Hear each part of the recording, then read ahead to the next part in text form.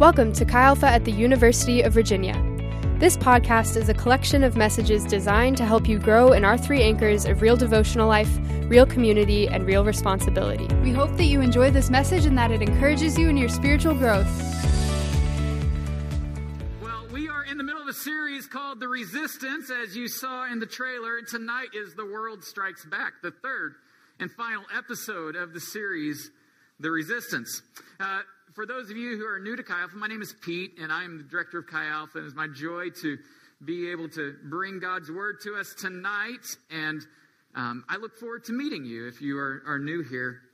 We've been going through this series. I've looked at the three enemies of the soul that we see in Scripture, that followers of Jesus have talked about for centuries. And they are the devil, the flesh, and the world. And so tonight we're going to deal with the third one, and we're basing a lot of this off a very helpful book that many of us on staff have read called Live No Lies by John Mark Comer. I'd highly recommend the book to you if you want to learn more about what we're talking about.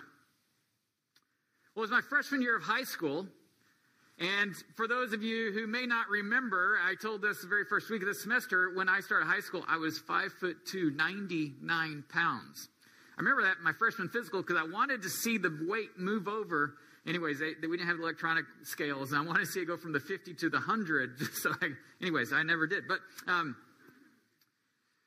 went out for track, and my coaches said that I had good hurdling form. Well, 5'2", 99 pounds isn't exactly the prototype for a hurdler, but I found myself running varsity hurdles as a freshman. Now, don't be impressed. All that means is there weren't many hurdlers in my high school, okay? That's all that means. I ran the 300 intermediate hurdles. Now, if you know anything about racing and track, you know the 300 intermediate hurdles is known to be one of the most difficult races because it is essentially a sprint the whole way with hurdles in your way, okay? Now, you do have to pace yourself a little bit, but so my very first ever track meet that I ever ran was at Anna Jonesboro High School, and as I recall, it was the Bunny Bread Invitational. Now, don't quote me on that, but I'm pretty sure it was the Bunny Bread Invitational. And you'd have to know a little bit about Southern Illinois to understand that, but bunny bread was made in Anna Jonesboro, so we went to the Bunny Bread Invitational. Okay, so my very first ever meet, I take off, I run the first 200 meters, jumping over the hurdles, and by the time I get to that last 100 meters, I turn the corner on the curve, and I am starting to feel it, if you know what I'm talking about. Starting to feel winded. And when I turn the corner, I am hit by a vicious headwind that made me feel like I was running in place. Like I was already tired. The headwind is coming at me strong. I'm worn out, and I have hurdles to jump along the way. And I finally finished the race, which was victory in of itself. I will say that I got done before they started the next race, which was also another victory. I came so far in last place, it's not even funny. But it was a moral victory because I finished. But anyways, the reason why I tell you this story is because the Bible gives us a picture of what it looks like to walk with Jesus. And it says that there are some pretty strong headwinds that we face as we follow Jesus. And let me put it this way. We live in contested space as a follower of Jesus. There are headwinds coming at us. And the headwind we're going to talk about tonight is what is called in the Bible the world. Now, the world isn't talking about the elements of the periodic table, okay? When the Bible uses that, that's not what it's talking about. It's talking about this realm that is spoken of by Jesus and by his followers. And I'll just go ahead and give you a definition of the world. This is my definition, not probably the best definition, but I pulled some things together. And this is the summation of what the Bible means by the world. The norms, values, systems of thinking and living that are broadly embraced, but are hostile and opposed to God's will, and influenced by the forces of darkness. So the world is this realm of hostility that presses against the will of God. And it says that are influenced by the forces of darkness. Let me share a verse with you that just really shares about that last part. 1 John 5:19 says this, we know that we are children of God, and then listen to this, and that the whole world is under the control of the evil one? What? Well, what it's saying is this, is that the system of the world, these embraced systems and values and norms that are hostile to the will of God, that the strings are being pulled, so to speak, by the forces of darkness that are trying to come against God's will in the world. They're not just happen to be norms, but there is something behind them that is creating the sense that this is contested space that we live in. So we have been walking through this series. I want to show you how the series ties together. And this is a chart adapted from Live No Lies, where first we talked about how we face the devil and that his primary stratagem in the world from Genesis all the way to the book of Revelation, his primary stratagem is this, is to sow deceitful thoughts and lies into the world, okay? And so we see that that's his primary stratagem. Then those deceitful thoughts and lies appeal to our flesh. They play to our disordered desires. We are fallen, so we have these disordered desires, and these lies come right to, they appeal so seductively, may I say, to our deceitful and disordered desires. And then those lies are normalized in our sinful society. In other words, they're lies, but they are made to look normal. Yet they're against the grain of how God created the world, how he created us, and go against the grain of life, go against the grain of flourishing. And what we know is, Jesus said this, that the enemy seeks to steal, kill, and destroy. In other words, to bring progressive destruction in the world. And this is how it unfolds. Lies that play to our disordered desires that are then normalized in a sinful culture. So Jesus comes. And when people talked in the New Testament about the gospel of Jesus, it's interesting. They don't just talk about Jesus saving us from hell. Now, did they talk about that? Surely. But they don't just talk about Jesus saving us from hell. Here's what they say. In fact, this is from the very first message that was ever preached on the day of Pentecost. Go ahead and put up the next slide. It says this. This is the end of the message. This is the altar call. Peter is preaching the first message, and this is his altar call. Save yourself from this corrupt generation. In other words, he wasn't just saying, save yourself from an eternal punishment of some sort. He was saying, save yourself from the world, from this hostility. Okay, the generation that Peter's talking about was so corrupt that when God came in flesh in the person of Jesus, they killed him. And they felt absolutely justified in doing so. Now, can you say that's a pretty corrupt generation when you kill Jesus and you feel justified in doing so? And so Peter's pleading with them, saying, save yourself by accepting Jesus from this corrupt generation. Then Paul, the Apostle Paul, as he writes the book of Galatians, which just hammers out the beauty and the wonder of what Jesus has done for us. And it starts this way. It says this. As it explains what Jesus says, he said, Jesus, who gave himself for our sins to rescue us from the present evil age. In other words, Jesus died on the cross to break the power of sin in your life by taking the punishment of that sin, raising it back to life, victorious. Why? So that you could be rescued from this present evil age, from the powers of the world. Why do I say this? Because the gospel isn't just about where you go when you die. The gospel is about what realm you live in today. It's about where you live now. Do you live in the realm of the world? Or do you live in the realm of the kingdom of God? That you've been rescued from the world and put in God's kingdom. So,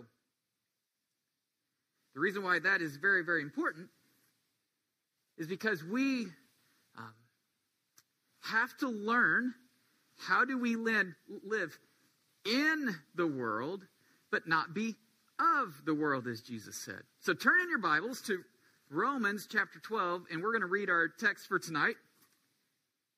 And we're going to talk about how to come against the third enemy called the world. Romans chapter 12, if you're go to the New Testament, Matthew, Mark, Luke, John, Acts, Romans is the next book. And while you're turning there, we're going to pick up in the middle of Romans. So let me tell you what happened the first 12 chapters in about 1 minute. The first 3 chapters are about telling us how sinful humanity is. That there is none who are innocent, not even one. None of us sitting here are innocent of sin. Then it talks about how if you put your trust in Jesus, that you can receive a righteousness from Christ because he took your sin. Then he gives you his righteousness as you put your trust in him. And not only that, then you're made alive by the Spirit to live a new life. You've been rescued from the world, and now you've been given the Spirit to live in the realm of the kingdom of God.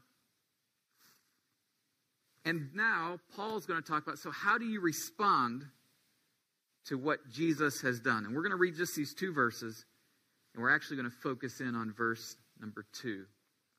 Paul writes to the church in Rome, and he says this: "Therefore, I urge you, brothers and sisters, in view of God's mercy, to offer your bodies as living sacrifice, holy and pleasing to God.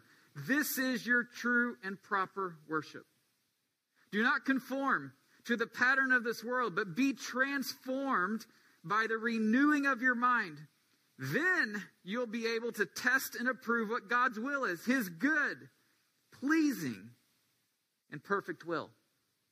And so Paul says this: you've been saved from the world, so don't conform to the world, okay? If he saved you, if he rescued you out of this present evil age, if he is saving you from this corrupt generation, then don't go and live like that. Don't conform from what you've been saved from, or back to what you've been saved from, but be transformed, he says. I've been thinking a lot about how we are creatures of conformity. We are sheep. We're herding creatures, okay? Let me give you some examples. I've been here 21 years, and when I first came here, jeans looked different. They did. They looked different. Like, people wore these things called bootcut jeans. I don't know if you guys know bootcut jeans, but they were, they had a nice little flare at the bottom. And everybody wore them, and everyone looked normal wearing these bootcut jeans. And then all of a sudden, something happened. And these musicians started wearing these things that I'm like, what are they doing? They're called skinny jeans. You guys ever heard skinny jeans? You know what skinny jeans? Yeah, you know skinny jeans. Yeah, all of a sudden these skinny jeans started coming around, and I'm like, who would ever wear those things? They look so uncomfortable. And then like 4 years later, I'm like, hey, you got any skinny jeans? What number are the Levi's that are skinny? Whatever, All of a sudden, buying skinny jeans. And then, if you had told me this a couple years ago, I would not have believed you. But then something happened that we called mom jeans. That came back. Okay, if 20 years ago you wore mom jeans, they'd be like, what are you dressed up for? Okay? And then something else happened. We buy mom jeans. Well, I don't, but people do. And then we cut off the bottom quarter of them. First time I saw that, I thought, what in the world? Their jeans are too short. And that's the thing. Whenever I first got here, your jeans had to sit on top of your shoes, and that's how you knew they were long enough. Now, if they do that, you roll them up until they're too short. I'm like, why do we do these things? Because somebody in some magazine started doing it, or shot an Instagram picture, and all of a sudden we're all cutting off our jeans or rolling them up till they're too short, and we're like, look at me, right? So at first we think, that's kind of odd. That's weird. And then you're like, hey, where can I get some of those? I know you've never done that. But anyways. So with our fashion, we are creatures of conformity. How about vernacular? Like the words we say are vernacular. Like here at our very first M&L this year, we're meeting at Old Cabell Hall, and I had this young lady come up to me, and she's like, "I love the holy vibes here." Now I was like, "Wow, I did not know vibes could be holy," but I think that's a compliment. I think you just gave me a compliment. Thank you for the holy vibe compliment. And I kid you not, I guarantee you, this year I've said the word vibe 10 times more than I ever said last year. For that matter, for the first 20 years of my time at UVA. Now I'm talking about the vibe of this and the vibe of that. I'm like, what am I doing? I'm not even trying to be a cool college student. I'm just talking about the vibes. You know what I'm saying? I mean, we got a good vibe going on right now, right? You know what I'm saying? Why do I do this? Creature of conformity. So, then, years ago I listened to a podcast, and they said that every city in America has a certain walking speed. And that you can deduce a lot about a city by the speed in which they walk. Did you know that?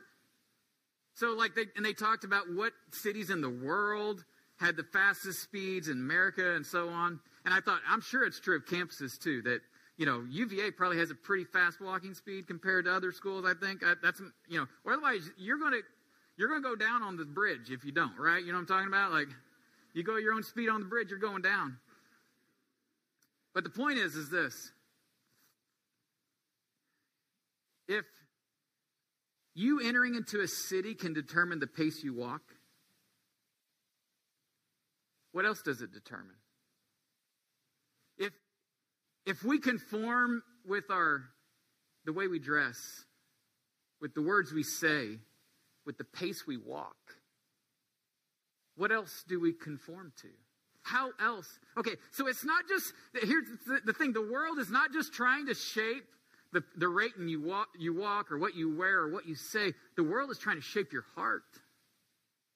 To have you feel certain things and desire certain things, to have you believe certain things and think certain things. I was listening to a podcast by a guy, pastor in New York City, whose name is John Tyson. And he said, I was thinking about this verse that I just read, about what a person in Rome would have faced as they left their house to go to the villa in Rome that their house church would have met in. And I kind of pictured them walking through Rome. And he said, and I pictured them walking past the theater where pagan stories would have been shared. Then I pictured them walking past pagan temples where the idolatries of Rome were worshipped. Then I pictured them walking past brothels where the sexual ethics of Rome were on display. Then I pictured them walking past monuments and propaganda of the Roman Empire and Pax Romana, and how certain political ideologies were coming at them. So I pictured them walking past the emperor's cult. And his point was this, that Rome was a formation machine. I mean, just to get to church, to get to the villa where your church would meet, you had to encounter all these realities that were seeking to form you. And he said then they sit down and they hear this verse. Do not be conformed to the pattern of this world, but be transformed by the renewing of your mind. Now, you may be wondering, why does he have a waffle iron? Because today, on my way home, I was thinking I should bring a waffle iron. Because it's like the world wants to I was thinking about this. The only difference between a pancake and a waffle is this. Kinda. Okay. I'm not trying to do... Okay, be quiet, Blake. All right. All right. Kinda. Okay, but here's the point. The culture of Rome wanted to press them into the form of a good Roman citizen and dictate the contours of their life. Right? And Paul says, no. You need to be transformed into the image of Jesus. Well, as I heard that, I started thinking about our own culture. I was thinking about how powerful of a formation tool our culture is. Like, how our culture is full of stories too. And yet we don't just go to the live theater once a month to get those stories. We get those stories all the time. From Netflix and Hulu, the movie theater, and YouTube. And then I was thinking about how the other things that a Roman citizen would have encountered on their way to church, and I thought about how all that's in our pocket. Like on probably about 3 or 4 apps. You could be inundated with the idolatries of our culture. You could be inundated with the sexual ethics of the world. You could be inundated with the ideologies of our world. And I started to think about how, Rome was a strong formation tool, but how we don't even have to leave our room to be formed. We don't have to go on a walk through our city. We just have to pull our phone out of our pockets and we can be formed.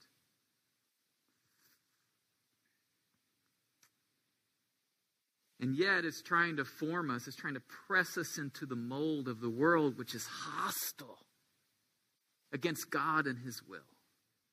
Trying to form the desires of our heart and the thoughts of our mind. And then I started thinking about the micro, particular culture we live in at UVA.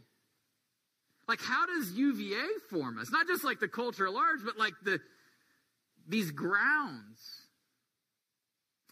I was talking to somebody recently who is a mental health professional in this town. And we were talking about UVA, and he had some interesting observations as somebody who's been here a while working with people with mental health issues. And here's some of his observations. He said, elite cultures are very unforgiving. He said there's not a lot of love in them. He said there's just measurement upon measurement upon measurement, but you can't measure up easily.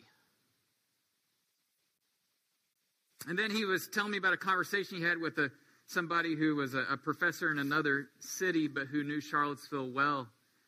And they were talking about if there was like a certain stronghold over Charlottesville and over UVA in particular. He said the answer would be fairly easy. It would be pride.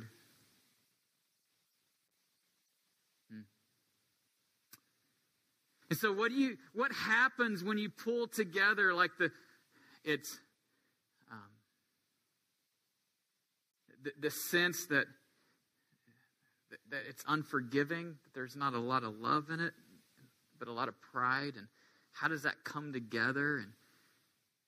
And what is that form? And let me just say this. I've been at UVA for 21 years, and I love being campus pastor. So I'm not against UVA when I say this, but here's what I know is like those strands of come together and they can produce a criticalness that flows easily.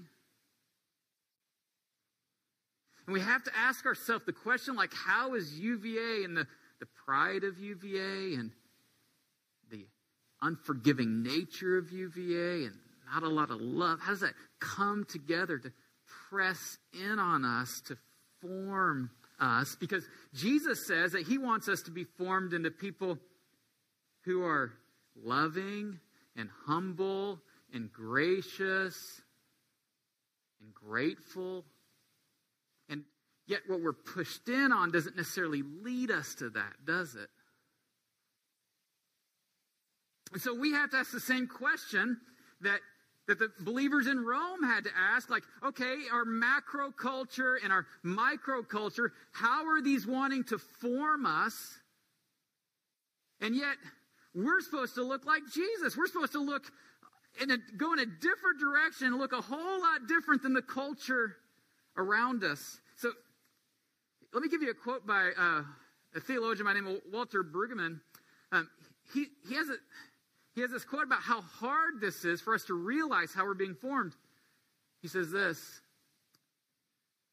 the conforming happens subtly, not frontally.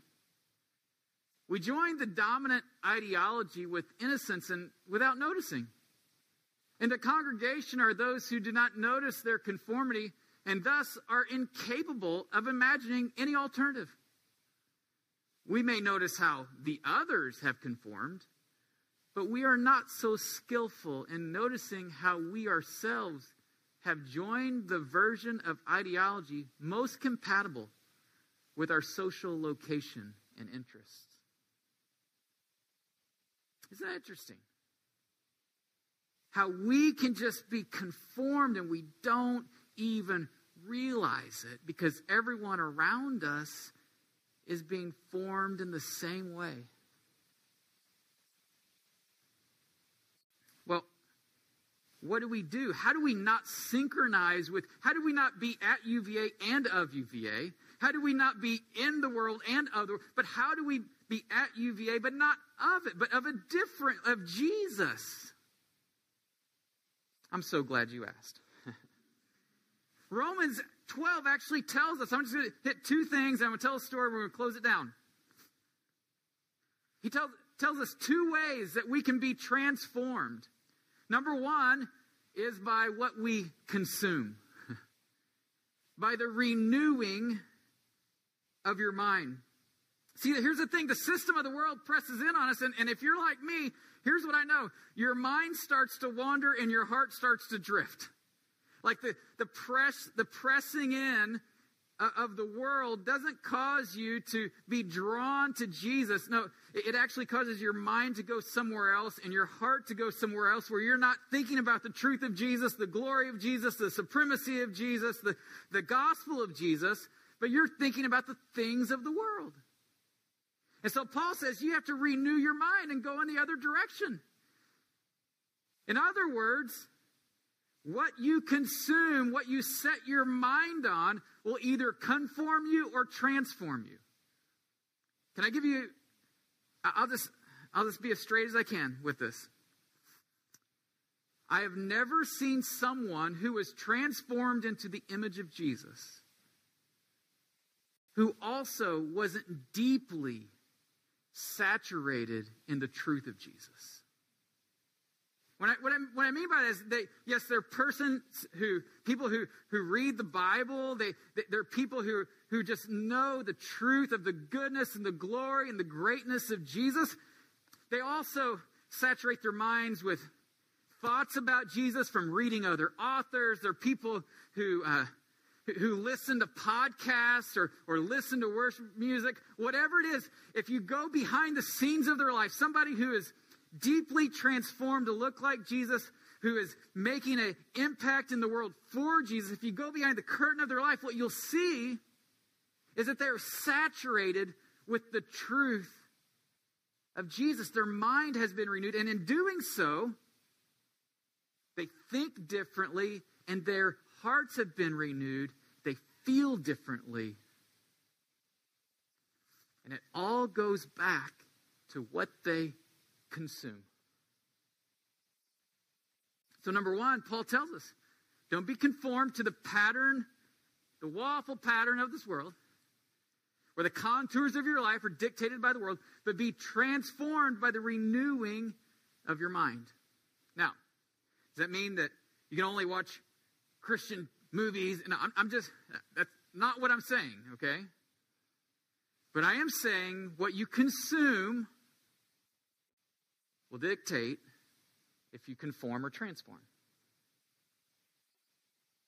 Secondly, Paul tells us the second way that we are transformed, and that is through community. If you read the rest of Romans chapter 12, the rest of the chapter is about Christian community. It's about Christian community. How do you live in community? Why does Paul do that? Why does he start talking about Christian community? Well, Tim Keller says this. He says that every one of us are formed by our community, not by our individual choices. I mean, if you take exception with that, well, think about how your first 5 years was formed by your own individual choices. Probably formed by your family of origin, and probably that formation of those first 5 years is something that still is with you today. Any social scientist would tell you that. And so then we come into the family of God as followers of Jesus. And how does God transform us? Well, he uses many things, but one of the things he uses is he transforms us by our community. In fact, people will tell you this, that you will become like your closest friends. In fact, I was thinking about this Valentine's Day. Studies have shown the longer you're married, the more you look like your spouse. Yeah, that's scary for my wife, but that's a whole different story. 23 years later, I'm sorry, honey. You should have thought about that. I'm glad she didn't know. But anyways, the point is, who your inner circle is will start to form you in ways that are profound. It will either bring out the best and most virtuous parts of you and cause those to flourish and develop, or it'll bring out the less virtuous parts of you and cause those to flourish, quote unquote. Our community is tremendously formative. In fact, Paul in chapter 12, here's a list of some of the things that he exhorts them to live out in their community. Okay, imagine this. Imagine you're sitting in the Roman villa, and it is the most stratified culture you can imagine. And he says this, honor one another. Then he says, have a zeal for the Lord that's infectious among you. People are you're so passionate about Jesus that you're like battery chargers for each other. And then be generous to those who are in need. Oh, and rejoice and mourn together. Be in it together. Even if your social structures don't demand it, be in it together. And be humble. Don't consider one person better than another. And be gracious and forgiving. And they're sitting there. And can you imagine if you were part of a community, hopefully you can't imagine, where these things are being lived out, how formative that would be and is. Here's the point. When Paul was talking about that, by the way, he wasn't just talking about somebody who would come, periodically. No, these were about like relationships you were deeply ingrained in and you're participating in actively, and the intimacy of those friendships and the brotherhood and sisterhood was forming you. And so Paul, he says, be transformed by the renewing of your mind and then live in community like this.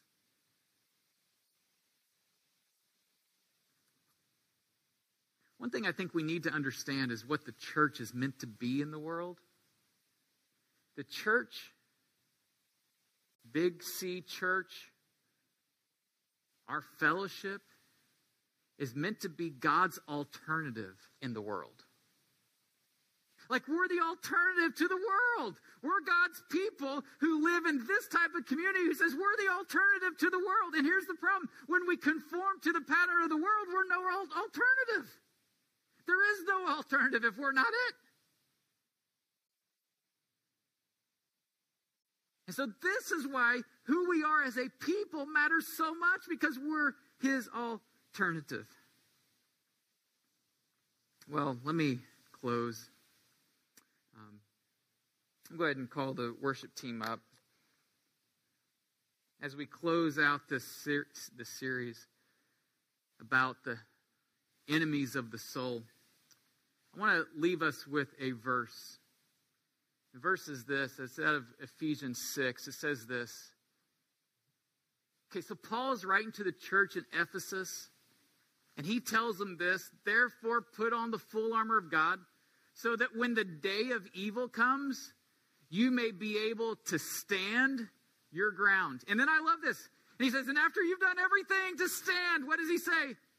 After you've done everything to stand. Like, after you've done everything to stand and you have on the full armor of God, then stand.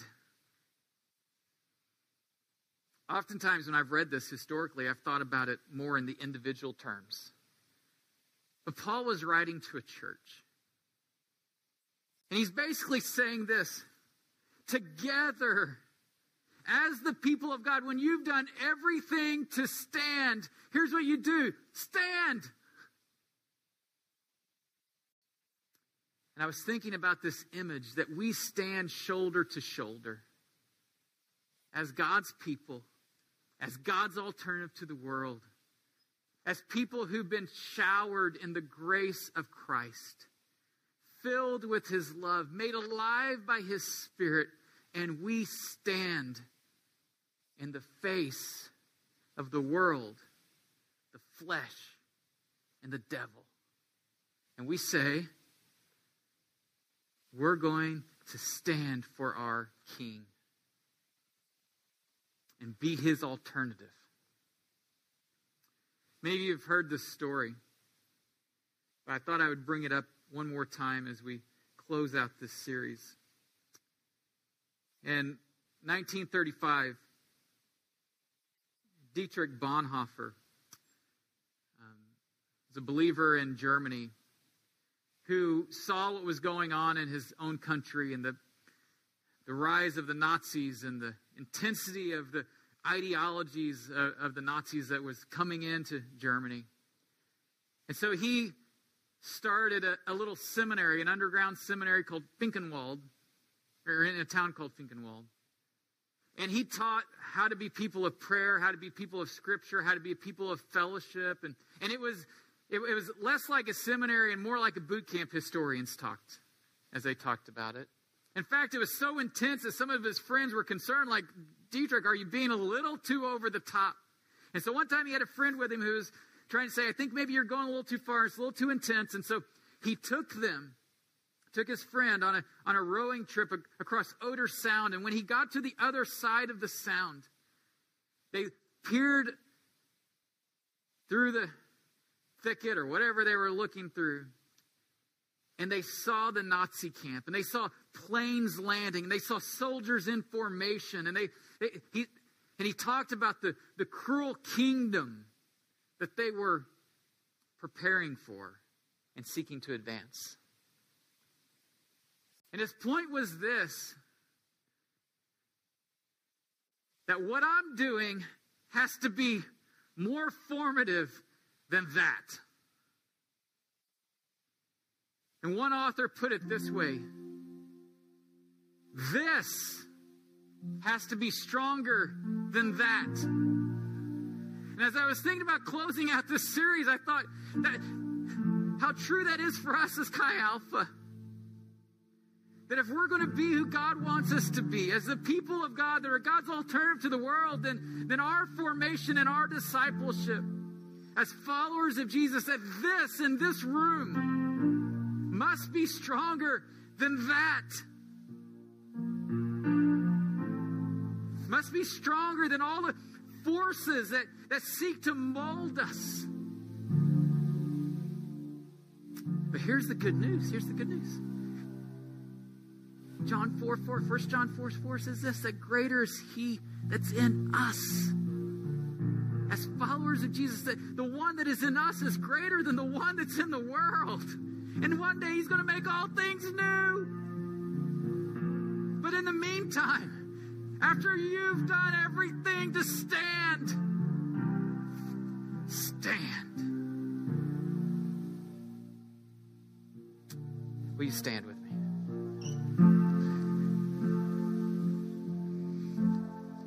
And we do this not because of any animosity, but out of love for the world that desperately needs an alternative. Yes, Lord. I pray that we as individuals and together collectively as a community, that we would stand,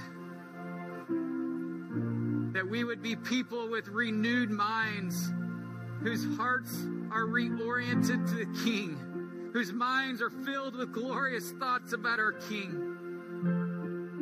That we would be people in community that reflect an alternative to the world that's attractive. And that we would stand.